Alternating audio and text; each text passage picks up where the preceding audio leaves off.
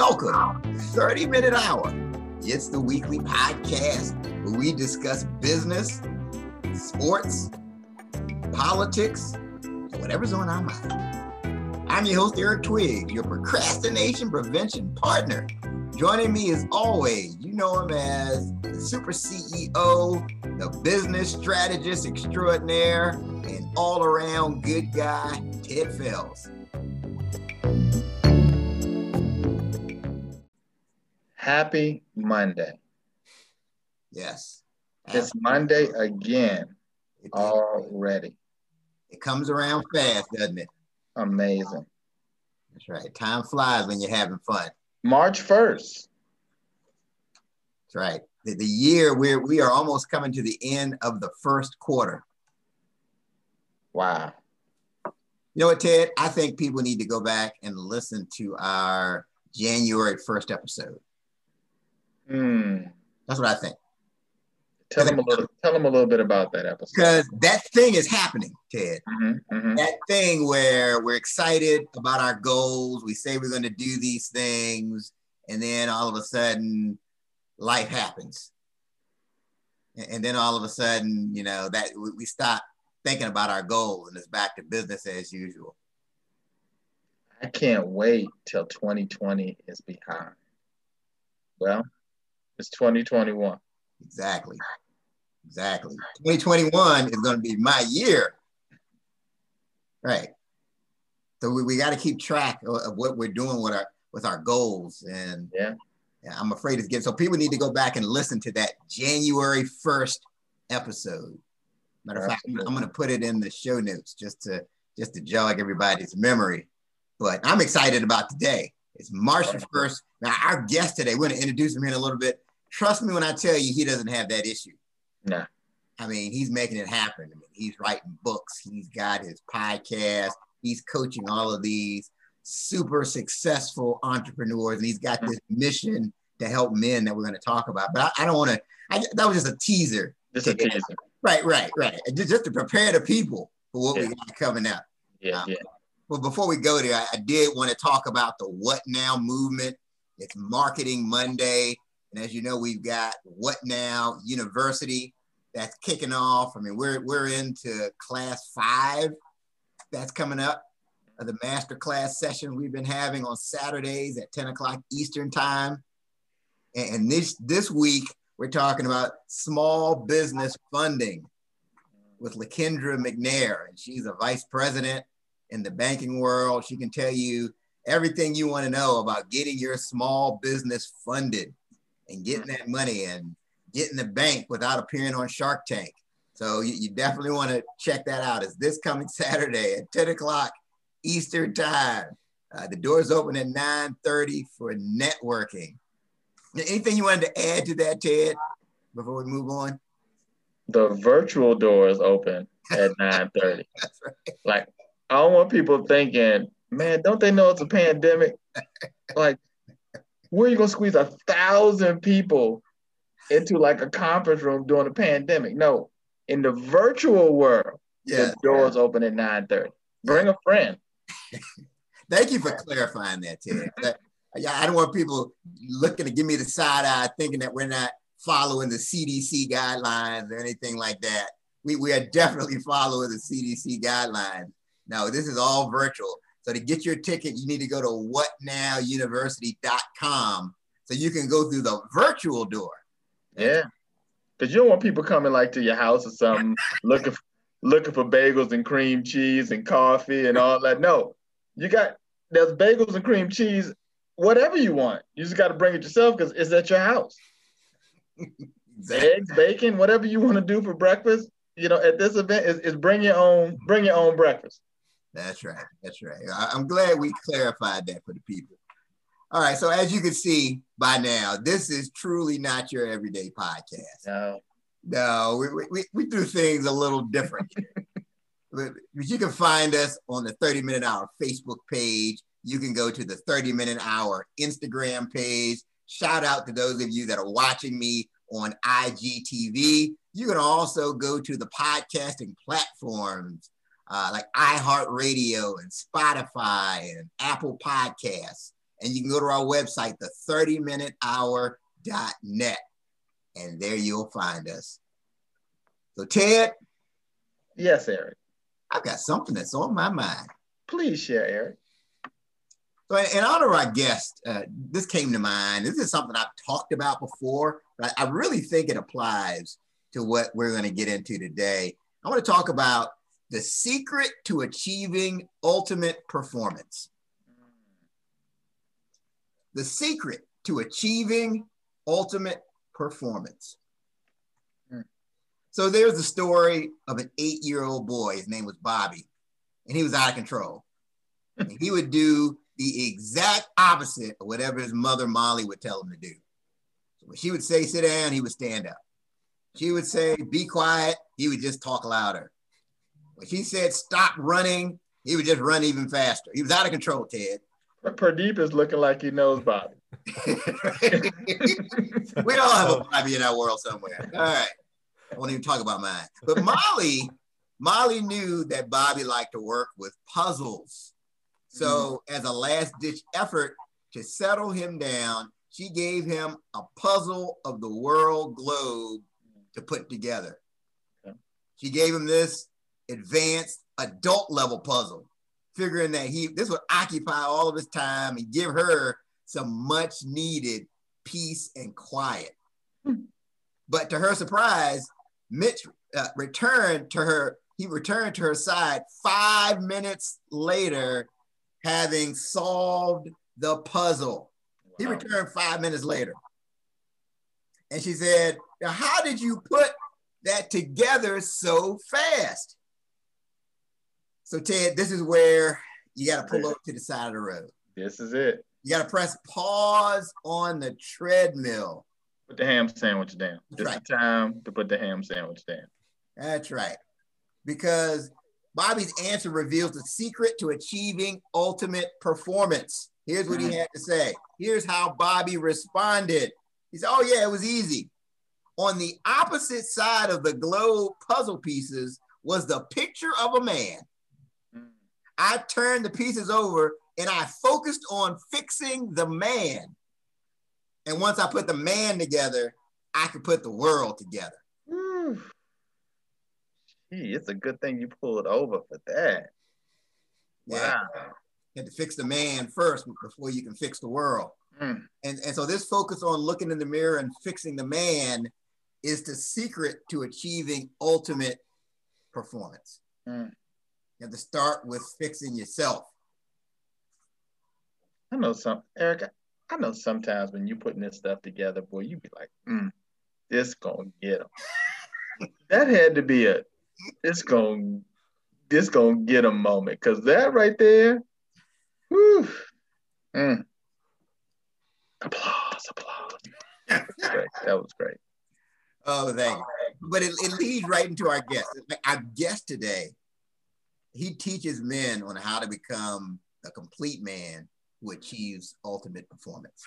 That's what he does. He is an internationally acclaimed personal advisor and coach to high-performing executives and entrepreneurs.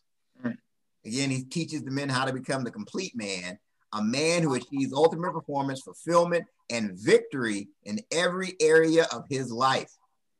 He shows men how to live at their highest potential and be the best possible business leader, husband, father, and man they can be. From the very first moment he started managing employees at the age of 16, he was fascinated with business growth and leadership. And he spent his entire career solving complex problems and enhancing results for businesses and the lives of men. He significantly increased the performance and bottom line of businesses ranging from startups to seasoned corporations in countless industries. He's the ideal coach for businessmen, as he has a vast understanding of how work and life fit together to complete a man's life. He is somebody. He is somebody. And he looks like a podcasting professional. But you look at him. Oh, he ready. He's He's like, like, bring it on. man, this is not a game. So please join me and welcome into the 30-minute hour podcast, Pardeep Sangha. Hey, gentlemen, Eric and Ted, man, you guys are thoroughly engaging and entertaining, I have to say. I got this guy that you were just talking about. Yeah. Oh, man, welcome. Well, thank you man, for having me, guys. It is truly an honor to have you on the show. So let's get at it. I want to give people the backstory of how you got to this point. So let's start with your childhood. During your childhood years, what did you want to be when you grew up? Oh, wow. I think like most kids, I wanted to be a superhero. I wanted to do all these fascinating things, but you know who my biggest hero was MacGyver. Huh. I absolutely loved MacGyver. I was fascinated by that show. The way he just brought things together, solved complex problems, and always ended up getting himself out of this pickle, right?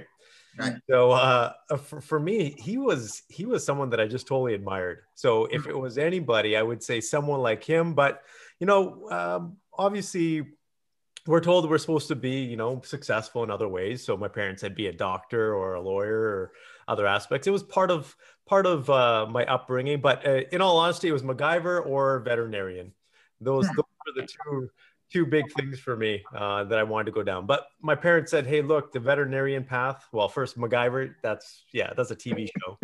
Nothing's going to happen there. Second, veterinarian isn't really a respectable occupation at that time because my parents were immigrants and they were working their butts off for us. And they said, you know, we're spending all this time and effort putting you guys to school, you know, but be something that will make us proud. So I kind of steered away from the veterinarian aspect. And my original education was in biochemistry. I was planning on becoming a doctor, but that wasn't for me. I hated the sight of blood. Just made me just. I'm with you there. Couldn't do it. Yeah, that could be a problem. Not liking blood and being in the veterinary game for sure. So if you could go back to those times, knowing what you now know, what advice would you give to yourself? Well, back when I was a kid. Yeah, if you go back to those childhood years. Yeah, I would just say, you know, my childhood upbringing was actually really good. It was also challenging in certain ways. I would say the one big challenge I faced as a child was my dad suffered from alcoholism. And so that was one thing, but I wouldn't change that because that is what really made me who I am today, because I started learning and studying men at that period in terms of what drove him to drink. So if there was one thing I would say, well, actually there'd be two. One would be spend more time with my grandparents and my father, learning from them, because I think they passed obviously suddenly and I just didn't get a chance to download all their knowledge and expertise and just spend some more moments with them. And the second would probably be just a little bit more forgiving, I think, towards my dad, because I didn't really understand fully what he was going through. And it's not until I was later in my years and I had a family of my own, I was like, I understand now. I understand how he felt in that situation. I understand why he made the decision to do that. So those would be the two things. Wow. That's interesting. So talk more about that as far as how your experiences with your dad, it turned you into the person that you are right now. Yeah, absolutely. My dad was a very interesting person. He's very dynamic from the perspective of he was a big guy. Very disciplined, very strong physically as well. Had a ton of presence. Like he came into the room and you couldn't even, like, you didn't even have to hear him or know, but you could just tell he was there. Like he had that presence in him and he had a turban and he had a beard. Like he was just a very respectable person from that perspective. But then he also had this different side to him when he would just drink too much. And he was just like a completely different man, someone that, you know, in a way we were afraid of when I was younger as a kid. So I was the only person in the household that could calm him down. I was the only person in the household as a young kid that could reason with him and get him to go to bed, for example, when he was frustrated or angry. And I used to actually sleep with him when he would drink because for some reason, my presence would calm him down. Wow. And I don't know why that was or what happened, but then I started to try to really understand, okay, why would he drink like that? What is driving him to that point? What's challenging my parents' relationship, for example? And all of those, you can see dynamics of men in relationships, men in society at that young age. And that was a big factor in terms of why I started to study psychology, for example, and masculinity, in particularly men, the male psyche. And it was a big catalyst for who I am today. So I would say if it wasn't for my dad, I probably wouldn't be doing what I'm doing right now. So it was these experiences with your dad that led you down the road of becoming this advisor and coach. Yeah, absolutely. Because the one thing that I look back at is my dad was also a business owner and entrepreneur. Like he from that perspective, never struggled with money. Eventually, like he immigrated from India with $11 in his pocket, next to nothing, and he was working his butt off and feeding his family, his parents, and his siblings in India while he had a family here. So he was the hardest working man I knew, and he never struggled with money. Eventually, when he had his own business, but he struggled in other aspects, and that's really what I was just, I was really confused. A man that has everything but still is feeling unfulfilled in some ways. And I look back, the one driving force in terms of what drives me today is because when I see men, and I would say 8 out of 10 men that I work with are in a very similar situation, not the exact scenario, but the same feelings, that they're feeling unfulfilled in some way, something in their life isn't going right. So I always look back and say, what if my dad had someone like me around with my skills, my abilities in terms of being able to coach him through certain stuff? How would his life have been different?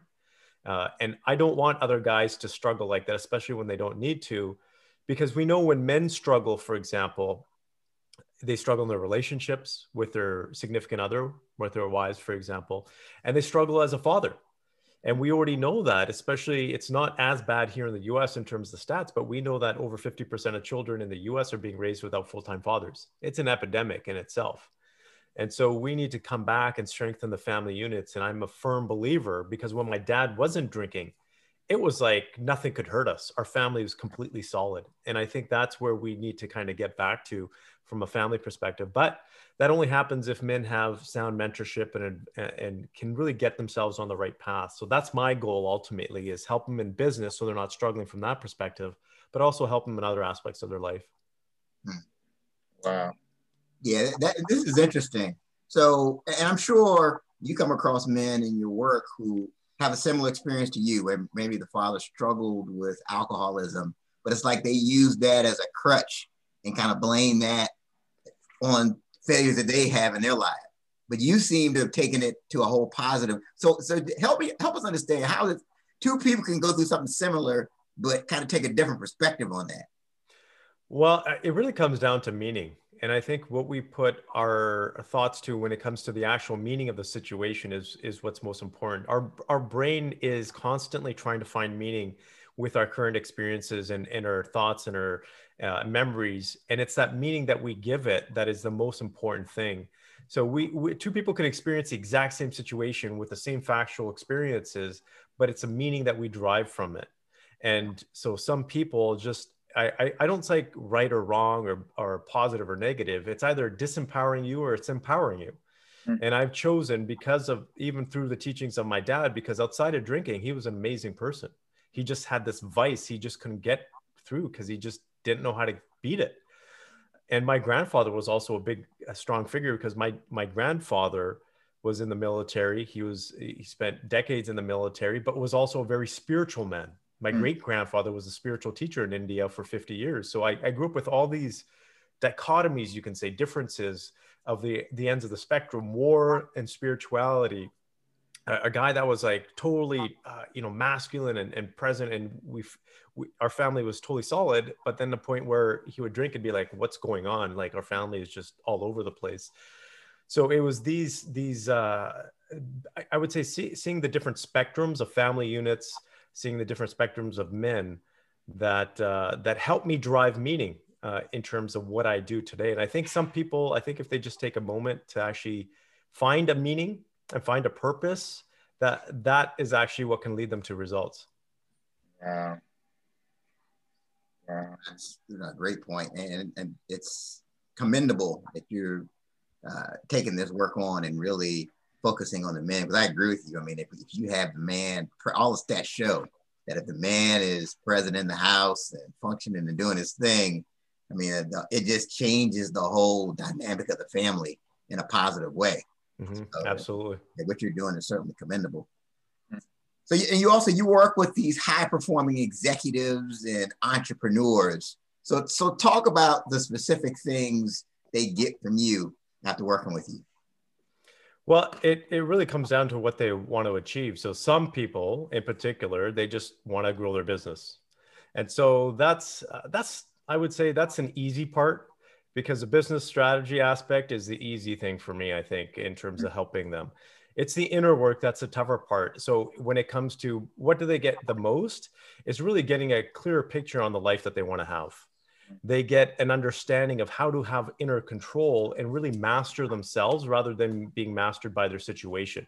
And so they come out even more powerful than they are before. And so it comes to emotional mastery, and it comes to growth, and it comes to having better relationships with not only with their spouses and their kids, but also themselves. So, and here's ultimately what it is. When I talk about being the complete man, it's about the ability to be complete from within, so that regardless of what your external circumstances are, you're performing at your best, you are at your best, and you feel fulfilled with what you have in your life.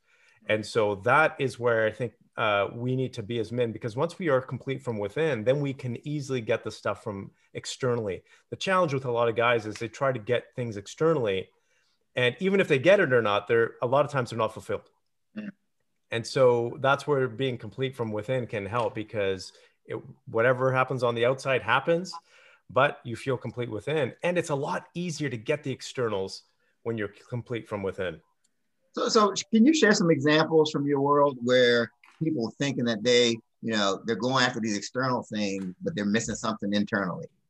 Yeah, absolutely. I'll give you a prime example. It's so emotions is a big one. So this is the first thing when someone comes to me and says, "Hey, look, Pradeep, I want to grow my business, and this is what we need to do." The first question I ask them is, "Okay, when we hit this goal, how do you want to feel?" So to give me the top 3 to 5 emotions that you want to feel at this point. And most guys are like, "What do you mean? What do emotions have to do with business growth and revenue?" I said, "It has everything, because if we work a year, 2 years, 3 years down the road, however long it takes to get to that goal, that based on what we determine, if you don't feel those emotions, then it's all gone to waste." And here's a prime example. There's a young gentleman I was working with, and he was making 8 figures, and he wanted to hit the 9-figure mark in terms of revenues per year. And he said, and I asked him this question. I said, "What kind of emotions do you want to have?" And because the emotions that you have then derive the lifestyle that you need to have to support those emotions. And if you follow me here, so he basically wanted a life of peace and content and so forth. But I said, if you have a 9-figure business, chances are you're not going to be feeling a lot of peace and content. Like there's going to be a lot of stress involved. Yeah. And so he had to back up on that a little bit and adjust his revenue target to be significantly lower, because we just have this off target in terms of what we're looking for, because ultimately what we're doing and the decisions we make is to feel something, is to have a certain emotion. And so most people end up designing their life backwards. They get a business or a career thinking that it's going to create the lifestyle that's going to make them feel a certain way, where it should be the other way. You find the emotions you want to feel, you create the lifestyle that supports that, or you determine what lifestyle will support that. And then you determine what business or career will actually support that lifestyle. And so some guys are happy with 9 to 5, and there's nothing wrong with that, because they get to go home and spend more quality time with their family than those entrepreneurs that are sitting there working evenings and weekends trying to either make ends meet, or they're just whatever it is that, they tell themselves that they're trying to build a better lifestyle, but they're doing the complete opposite along the way. And so that's just one example. Emotional control is another one in terms of how you deal with your emotions. We have the stereotype that men are not emotional. We're just as emotional as women. We just know how to turn the switch on and off a little bit easier than women do. And so when we learn to harness our emotions and actually put them in the right area and channel them, because emotions are energy, that's essentially what emotions are. And if we learn how to use them in the right way, then they actually become very powerful. Here's a prime example. When we write down goals, you should always put in as much emotion into your goals as possible. And I've done this with a lot of CEOs and entrepreneurs where they're like, "Okay, here's my goal." I'm like, "How do you feel about it?" "Well, I feel good." "Well, why don't you tell your face that? And you know what? Let's be a little bit excited here. And the reason is because a lot of the work that I do is based on performance psychology and neuroscience. And there's studies, many studies now, but Stanford is one of the main ones that has shown that the more emotions you put into a goal, the more likely you are to achieve it, because you will be more passionate, you'll be more consistent, and you'll be more persistent in achieving that goal. So if you want to have quality goals, that includes having emotions attached to them. Every time you think of that goal, it should make you feel empowered in some way. Now you can have a goal like whatever it may be and attach anger to it if it drives you, but that's very seldom. But you know, these empowering emotions like joy, love, whatever it is, that passion, these are kinds of emotions that you want to put into your goal, because just by writing them out isn't going to do you any good. Wow. Let me ask you this. I'm asking this for a friend, by the way. Right. What are your thoughts of this whole, they call it a third-party motivator, where some people are motivated because maybe somebody told them they couldn't do it. And it's like, they get mad, and it just really focuses them. But what do you think of that? Like, if you look back and people have said you couldn't do something, or said you weren't good enough, or said you weren't smart enough, what do you think of people using that as a motivator as it relates to goals? Wow. I think it can work, because essentially even that, for example, that extrinsic force is creating an intrinsic feeling of some sort. So it ultimately comes to how they are wanting to feel internally and what drives them inside. And that's the difference between someone making money for the sake of making money. That just doesn't drive people very far, right? But feeling like, hey, look, I can prove this person wrong, I am good enough, whatever that is, can be a very strong driving factor for an individual. So even though, I tell people not to compare themselves and don't worry about what other people think. If it's driving you, it's driving you. If that internal force is driving you, then let it fuel you. That's interesting. I always think about some of these sports teams, and like you look at a team like the Patriots that win all the time, and they're like, yeah, no one thought we could do it. Oh no, you've been doing it the last 20 years. A bunch of people thought you could do it, but that's what you do, right? You find this way of, it's us against the world. I mean, that's kind of the mindset that they have to go into, and it's, just everybody, boxers. I mean, this person's never lost a fight, but he finds some way to make it sound like no one thought I could do this. I'm gonna shock the world. You're 75. You're 75 and 0. You didn't really shock the world. We're not shocked. No.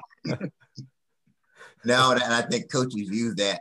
They'll bring in the bulletin board with you. Hey, this is what they're saying about you. You gotta get out there and prove them wrong. Mm-hmm. But no, I agree with you 100%, because if you don't really have some type of emotion tied to it, you'll be a lot less likely to move in that direction. Yeah, I'll just give you another example. Like some of my best workouts are when I'm pissed off, when I have that anger, because I go in there and I just drive myself even harder. And I know, and I can play with those emotions because I've trained myself to the point where I know that it's not hurting me in any way. I can stop that negativity and use that anger in a positive direction. And so when you use that, and in the book, there's the Think and Grow Rich. They talked about, transmutation, about transferring energy from one form into another. That's exactly what we're talking about here from an energy perspective, is being able to convert that. So once you become a master of your emotions, it becomes actually it's almost like a game, because someone can say something to you that would it might tick you off normally, but you can actually turn that around and actually start laughing back and actually be happy about it. So it's very powerful. Yeah, I think the key is just being able to channel it and keep it under control, and it goes back to being aware. So that's awesome. Awesome. So you're the author of The Complete Man, Achieving Ultimate Performance, Fulfillment, and Victory in Every Area of Your Life. So let's talk about this book. What inspired you to write it? Wow. So it was 2020 when I started writing it and finished writing it. So it was a book that I had in my mind for a while. And I literally, the big inspiration was my dad, because I wanted to get the word out there. I wanted to get the teachings out there to the general public. So a book is one of the best ways. So that was a big inspiration, is A, I wanted to help people, and B, it was kind of a way for me to tell my story, because every chapter within the book has some kind of a story, whether it's a personal story of mine, my father's, or someone I've worked with, a man that I've worked with in some way, shape, or form. So telling those stories, it was important for me because when men hear these stories, of all the feedback that I get, it's the stories that really touch men because they're like, I feel like I've been in this situation, or I know a friend that's in this situation. So that was a big thing. And it was COVID. We were in lockdown and we were spending, so I had a choice, and I basically made the choice of saying, okay, so I'm going to let my team do all the stuff that they need to do from a consulting standpoint. I'm not going to take on any new clients. I'm going to write this book, and I'm going to focus on my book, and I'm going to focus on my family. And those were the two things that I focused on in 2020. And it paid off from the perspective I spent way more quality time with my family, and I enjoyed writing the book and the process that came along with it. So hopefully now the whole goal and aim for the book is really to get it out there and put it in the hands of as many men as possible so that they can have these, whether there's real practical strategies, and also in a lot of ways, guys and women fall in this category too. Sometimes they just need permission. They need permission. And you gentlemen know, right? You guys coach and you guys consult. And sometimes people just need permission to feel a certain way or to do something because they're questioning themselves. Is this the right thing? Is this the wrong thing? Am I odd because I'm thinking or feeling this way? So it's just an opportunity for people to just get real. It's real and raw ultimately at the end of the day. Awesome. So, and this is, I have a copy of the book. You may be have a hard time seeing it with my green screen, but I do have it here. It's really a good read. I would encourage everybody to check it out. We can certainly put it in the notes. So if you could only direct someone to one chapter, you could only have them read one chapter of the book. Which one would it be and why? Oh, wow. Yeah. You got him there. Yeah, you got me. He said he was ready for any question. You gave him a slider right there. Yeah, you got me on that one, man. You got me on that one. I'm trying to help you, Pradeep. I know. No, I appreciate that. Stalling. Yeah, give me some time here. I think so. Let me give you the generic answer, then I'll give you a specific one. It depends on what the person is going through at that particular time in life. So different chapters will relate, or people relate to different chapters based on where they are in the situation. My personal, if I was to say, what is the one thing guys struggle with the most, is what I just talked about, the emotions aspect. Because if you learn to master your emotions, you become more powerful than you can ever imagine. So the chapter on emotions, and I wish, because I could have wrote a textbook, but my editor said, nah, people aren't going to read it. And so I wish I could have gone into more detail in terms of each of those chapters, especially the one on emotions. But I had to give like a general, you can say an overview or high level guideline in terms of how to deal with emotions, but there's a lot more involved. And it's so powerful. So that would be my one chapter. Going on mastering your feelings. Yes. Yeah. Awesome. It's interesting. I listen to you, Pradeep, when you talk about emotions, and especially when I think about it as a business owner, being a business owner. And it's kind of like, I've always kind of, felt like I've always just been like this. Like I never get too excited about something good, and I never get too down about something bad. I'm just like this. Because I've always felt that is what my team needs to see, is what my customers need to see. But then sometimes I realize I'm like, well, they kind of want to see me get excited about the little stuff, right? And I'm just like, I feel like, I'm changing to try to figure out, okay, this is not just, because I think I do this for me, really too, right? Because it just takes so much energy to like, I know you guys want to see me do that again.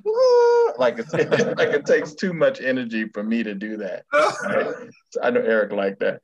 So I gotta, do this. But I think, the team wants to see from time to time. So yeah. Anything you can share on that? Yeah, absolutely. Because you just touched on something fundamental. A lot of the times, and man, this may or may not apply to you, but we go with this flat line because when things go down, we don't want to go down with it, right? We want to remain at that level. But then what ends up happening is we stop ourselves from feeling the highs as well. And you're absolutely correct. It requires energy. because emotions are energy. Emotions do two things. They are a form of energy and information. And this is very powerful. And that's why when you see someone have a strong emotion, you feel that energy. Like there's an actual, an energy to it. You're actually absorbing it, and your brain is actually reading that energy and taking information from it as well, and processing it, and actually creating more energy from the recipient side. So it's very powerful. Like that's why we kind of gravitate to people that have a lot of energy or whatever it might be. Even if you take a look at a public speaker, for example, it's not necessarily, people talk about charisma. It's not necessarily the charisma. It's the energy behind the charisma that people are gravitating towards. And so that energy is so powerful. And so let me give you an example. When they measure, for example, monks, because we know a lot of monks can do some phenomenal feats, right? Because they're able to channel their cognitive and emotional energy in such a way. But what they did was they measured them in a number of studies in terms of, putting them under pain or whatever that looks like. But what they realized was the average person, before they start to perceive pain, and they have a hint that pain's around, they start feeling the pain before. And then there's little spike, and then they feel the pain gradually after. Well, what they found with monks is that they don't feel that much pain. They don't perceive the pain before. They're not worried about the pain coming, but when the pain does hit them, there's a massive spike in terms of their feelings. So they're feeling it actually more than the average person. But what ends up happening is that spike comes down a lot faster.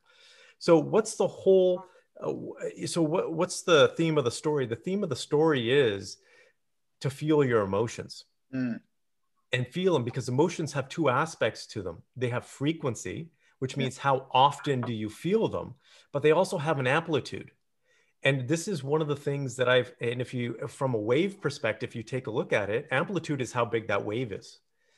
And when you're going like this, you're not turning that volume up. So amplitude, think of it as a volume, the tuner, right? The volume, you're putting the volume up.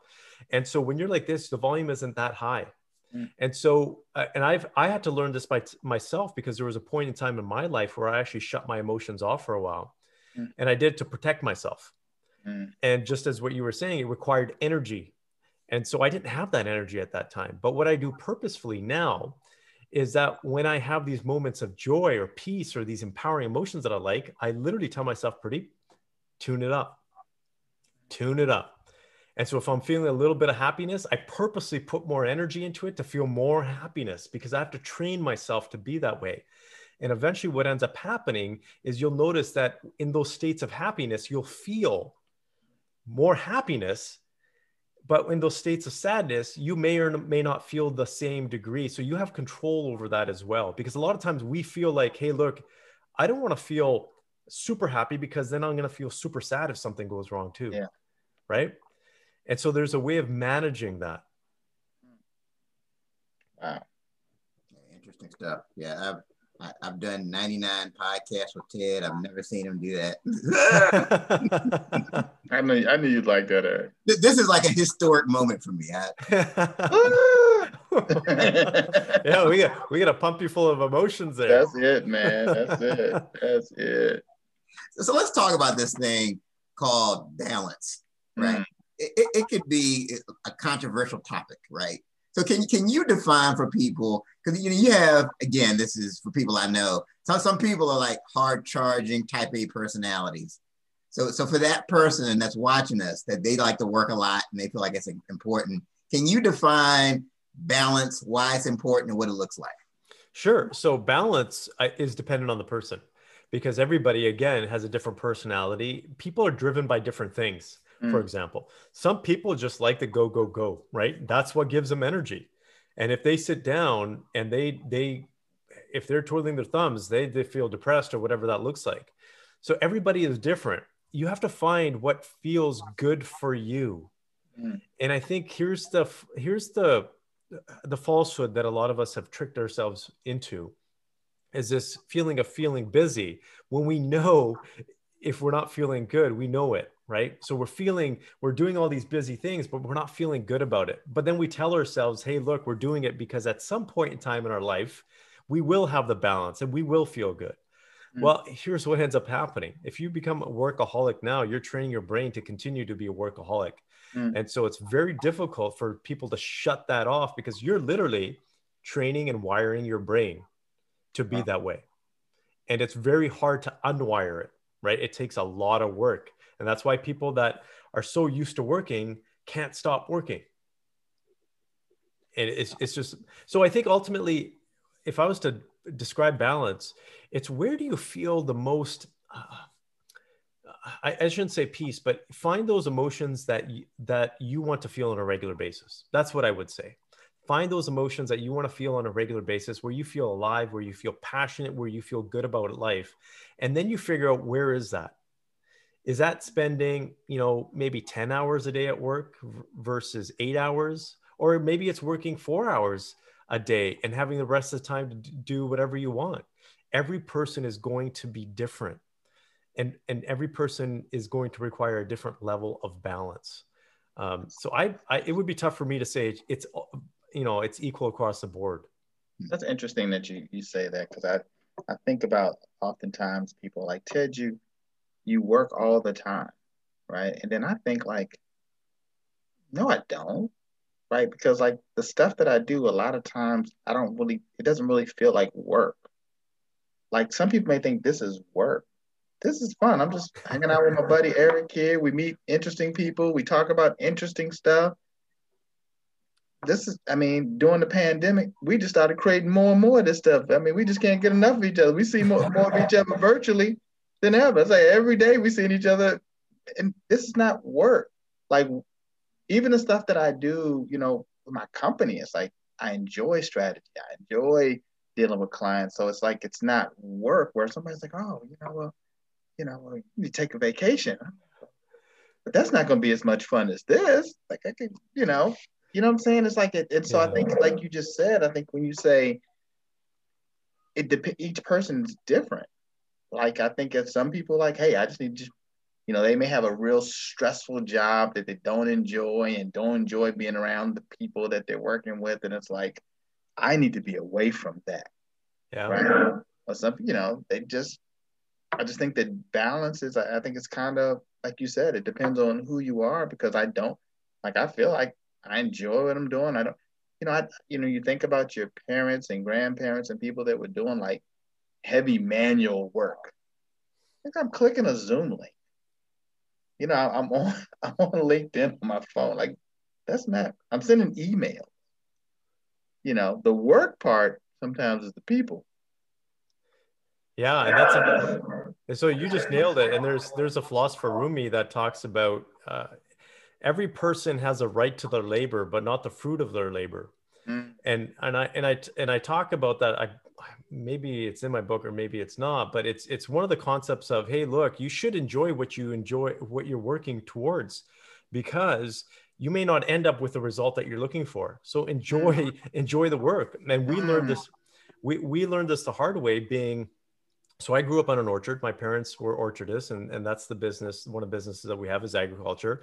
And I grew up from as long as I can remember being on an orchard and working on an orchard. Now, it's not always fun conditions because it's super hot, long days, and you're doing physical labor out there, especially as a kid. But we learned how to enjoy it. And that became a part of our life. And we were like, this is actually fun, because here's what would happen. 9 months we'd be working out of the year, and guess what? There could be a rainstorm or a hailstorm that could wipe out the crop in 10 minutes. Wow. Literally 10 minutes and just wipe out the crop. And we would be sitting there being like, we would pray that it wouldn't hail. But if it did, we'd be like, crap, there's the entire year gone to waste. But, you can't take that to heart all the time, because that's Mother Nature. Yeah. So we had to enjoy what we were doing. Wow. Yeah, and it goes back to, most of the high performers, they focus on the process, right? It's an Olympian, it's an athlete, the football player at a high level, they're focused on the process and not so much everything's on the outcome. So no, these are great comments. So you're the host of the Male Entrepreneur Podcast. So what will people get when they're not listening to the 30-minute hour podcast, but they're listening to that? Well, you know, that podcast was just for fun. Honestly, we started it a couple of probably 2, 3, maybe even 3 years ago, but I literally just started it because it was an opportunity to share what guys think in their own head, but they don't openly say. So that was really the avenue for, or that you can say the impetus of the podcast was really to just start talking and share what guys think, have interesting guests on. So for guys that just want to tune in and talk and listen to different topics. So we talk about relationships, we talk about business, we talk about marketing, we talk about fatherhood, just all of these different things that guys are struggling with. A lot of the stuff that I talk about are challenges that I see guys facing. So I just take that and then talk about it within the podcast. Wow. Awesome. Yeah, it sounds like something definitely worth. I mean, you got what, 156 episodes or something, somewhere along those lines? I think so, yes. Yeah, man, that's fantastic. That's fantastic. So let's shift gears a little bit. And we want to talk about your favorite failure. So what past failure has contributed to your present success? Past failure, I would say, would be my first relationship. I was with my high school sweetheart for 9 years. And I would say I probably wasn't the best boyfriend at that time. And so we ended up parting ways, and it wasn't, it was mutual. We both learned a lot. We were with each other because we loved each other, and we were together since we were in high school, but we just grew into two different people. And the reason why that was my biggest failure was because I was heartbroken at that time. I was just shattered because I thought I would spend the rest of my life with her. And I wanted to spend the rest of my life with her. And because I was just totally in love with her. But when we went our separate ways, it just taught me a big lesson. And that's literally when I dove into relationships specifically, and the art of relationships, why men think a certain way in a relationship or do a certain way. What's the best form of communication? How do women operate? What makes a relationship work? What is the basis of attraction between a man and a woman? This whole concept of, masculinity and femininity, and masculine energy and feminine energy, and all these different things. So that was basically where I started that area and of lessons, and I basically grew and learned in terms of the expertise that I have for relationships to help men at this stage right now. So I spent since 2004 studying relationships, and it was really interesting because at that time so this is what I do. Anytime I'm interested in something, I do a deep dive, because I'm kind of a learner at heart, and I just go in and I just do a deep dive. And I was talking to some of the top psychologists in the US that were teaching, you can say, relationship studies in university and so forth. And all of them agreed that there was this trend that was happening in relationships, especially with men and women, and how we were going down an interesting path, and women were becoming more vocal. And men were becoming less masculine, for example. And I was like, this isn't happening. But it's actually over the course of, a decade and a bit, almost 2 decades now, it's actually happened, where we have weaker family units. We have men that are afraid to be masculine, and we have this butting heads of masculine and feminine energy, in terms of how men and women are, butting heads in the workforce and even in families, who wears the pants, all this kind of stuff. So sorry, I kind of went on a sidetrack there, but that was my biggest failure. It was heartbreaking, and I didn't want to go through that again. And so I learned everything I could about why relationships work and don't work. Wow. So once again, I mean, there's this theme, you experienced that, but you channeled it to something positive. Yeah. I think that's that old saying, right? If it doesn't kill you, it makes you stronger. Awesome. So Pardeep is that guy, that friend, man. You just can't go to him complaining or talking about anything. He's gonna find a way to help you to channel it. Man, I just got fired. It's okay, man. It's okay. Let me help you to channel it. Man, she just left me. Good, man. Wasn't any good for you. Let me help you to channel it. Yeah, you know what? It's one of those things. Everybody, I think, has their own path. Everybody has, I believe everybody has a gift, and God's given everybody a path to follow, or you find your own path. And this was kind of mine. I just became the guy that guys could come to and talk to, and I would help them. So that was something that I just kind of fell into. Wow. I mean, 'cause if you think about it, if you always can maintain that right perspective, it makes you unstoppable. Yeah. Because you totally flip the setback. When something happens to you, you're always taking the positive side, so you just keep moving. Yeah, that's one of the things that if you take a look at the characteristics of high performing athletes, high performing business people, the most successful people, even in relationships, the number one characteristic that is common is optimism. And so optimism is very powerful when it comes to so many different aspects of life. I would say, that's the one thing that if anything has really helped me throughout life, it's the ability to take a negative situation or a challenging situation and try to find the good in it and the strength in it. Because the one thing I always ask myself is, how do I become better as a person, as a man, as a result of this? Great. So we're now at Ted's favorite part of the show. It's called Around the Horn. This is where Purdue. This is not my favorite part of the show. And then there's certain episodes when it's really not my favorite part of it. And this is one of those, right? So, because Eric, sets me up.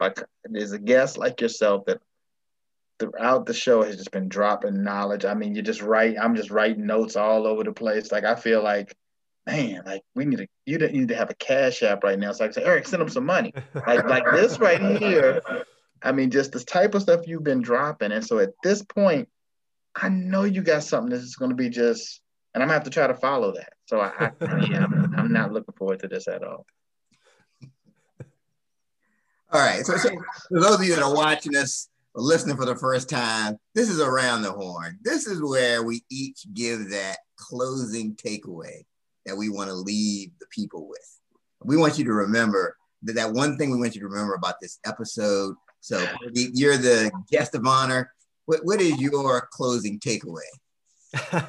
My closing takeaway would be, in life, if we really want to succeed, take a look at the people that are around you, and either find a mentor that can help you and help you teach you the skills or the ways and the experiences that they've learned throughout life, but also those people in your life that challenge you, and those people in your life that maybe even caused you heartache, because those people in a way are your teachers as well. And if you turn those teachers into your most powerful teachers, you will become that much more powerful. You will become indestructible. You will learn so much about yourself that no other person will be able to hold you back or bring you down. They will actually fuel you in your ability to get to where you want to be. So if I was to say anything, is just, find the right people, A, that can help you, and B, those people that are not helping you and are holding you back, use them as leverage, because in a way they are helping you. Great. Excellent. Yeah. All right, Ted. No pressure. Yeah. I mean, it's tough, man. But what I got the most out of this and I think really helped me was just the kind of control, like the fact that we kind of decide to control our own balance. Like, what is balance for us? Like, because again, I always feel like, okay, man, I don't have any balance. I'm always working. That's what everybody is saying. They're like, hey, what's going on this week? When do you have an opening? I'm just looking at everything that's going on. I'm like, I don't. I'm doing this. I'm doing that. But, I'm in my own balance is, I'm enjoying the process. Like, it doesn't seem like work to me. Like, I enjoy it. So when people are sometimes saying, well, what's your hobby? I'm like, work.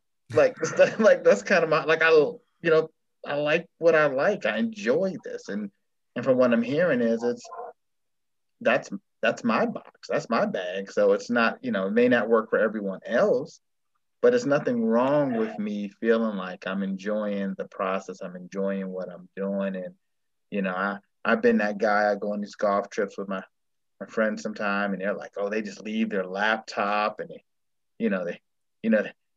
turn that phone off. I'm like, what? Leave the laptop and turn the phone off? No, that's my friend. Like I need that. Like, I enjoy that. And so what I'm hearing is if it works for me, and I'm okay with it, and it's okay. So Yeah, that's what I really got out of this. I just appreciate just everything that you've said, and it's just a perspective. Also, the other part is, and I know we're supposed to have one final thought, but I have two on this one, right? The whole thing about like your emotions and like really, it's okay to show like the emotions and the energy for the things that you want when what is it going to feel like when you achieve that goal? Like I never really thought of it that way. It's kind of like, and I think what happens in that is that you set these goals and then you do things and you achieve the goals, and others are like, man, you did that? And you're like, yeah, but I never really stopped to really celebrate that. And that thing, even though I've said, hey, in the bigger scheme of things, that was only one stepping stone, but to someone else, that was a major thing. Like you've been in business a whole year, 10 years, whatever. That's a big deal to someone that hasn't started a company. And so just again, it's all a matter of, of a perspective, how you look at it. And, I've learned a lot in this session. And again, appreciate you sharing and taking time. Awesome. Thank you. Those are great comments, Ted. And so when I think about this around the horn piece, I'm reminded of, we were talking about channeling negative energy. So I was watching this virtual award ceremony for, they were all in these different book genres, or fiction, or this or that, the best author. And so they announced this one guy's name. And when they announce you, you have to do an acceptance speech. So he gets up there, he does an acceptance speech, and he says, first, I want to thank all the publishers who rejected my book, because you motivated me to really work hard. Next, I want to thank all the people in my high school class that made fun of me every day and said I would never be anything. Then I want to thank Mary Lou so-and-so. You broke up with me. And I'm like, wow. Oh my gosh. He's got a laundry list. Right. Wow. But you know what though? He used those experiences to motivate him. And it kind of goes back to what Pradeep was talking about earlier, that sometimes it can be a negative experience. Sometimes it could be somebody that says you can't do it, or somebody that rejects you. But making sure that you channel that into positive energy. And funny thing is, since then, I've encouraged some people that I coach to write your acceptance speech. Wow. Think about people, especially if I know they've had a lot of people in their life tell them negative things that they couldn't accomplish. Yeah. And I've encouraged, look, write your acceptance speech. How are you going to feel when you're standing on the top of the mountain? What are you going to think about those people that said you couldn't do it? Wow. That's powerful. But you confirm that is a powerful motivator that we need to, that we can tap into that when necessary. Absolutely. Wow. Yes, sir. Yes, sir. So how can people best connect with you, Pradeep? Well, so I'm pretty much available on every social media channel. You can say I don't spend as much time on Facebook these days, but you can reach out to me on Instagram or LinkedIn. Those are the two main ones. Or you can contact me if you go to my website, pradeepsanga.com, and there's a contact form. You can reach out, and I'll respond personally myself. Oh, fantastic! And how can people get a copy of your book? Well, you can go to either Amazon, or you can go to CompleteManBook.com, or if you can also get a copy of the audio at a discount. So if you go to CompleteManAudio.com and use the promo code Victory75, all one word, you'll get 75% off. So that's CompleteManAudio.com. All right, Victory75. Wow. All right. Well, question for you. So the 75, what's the significance of 75? Oh, I just 75% off. Makes sense. Yeah. I just wanted something simple that people could remember. So I'm like, you know what? Let's just keep it Victory 75. Nice. Victory 75. Yeah, that's easy to remember. That's good stuff. All right. So this concludes another amazing episode of the 30-minute hour podcast. Amazing. Yeah, we took a lot of notes. This is one of those episodes I'm gonna have to go back and listen, as I'm gonna have to press pause on the treadmill myself. Put the ham sandwich down. Yeah, put the ham sandwich down and listen to all the things that Pradeep shared, and just his amazingly positive perspective. I think that's something that we could all learn from. Oh yeah. To keep us moving forward. Pradeep, can we be friends? Like, I just want to have, because I may just need to call you from time to time, shoot your text, say, Pradeep, look, man, it's been a long day. You need to get your call, man. Just want to run some stuff by you, man. Absolutely, man. Now, don't charge me, man. This is on a friend. I'm just gonna call you as a friend. You guys are the two most entertaining podcast hosts I've met in a long time. Thank you, man. I thoroughly enjoyed this, gentlemen. Thank you so much, man. Thank you.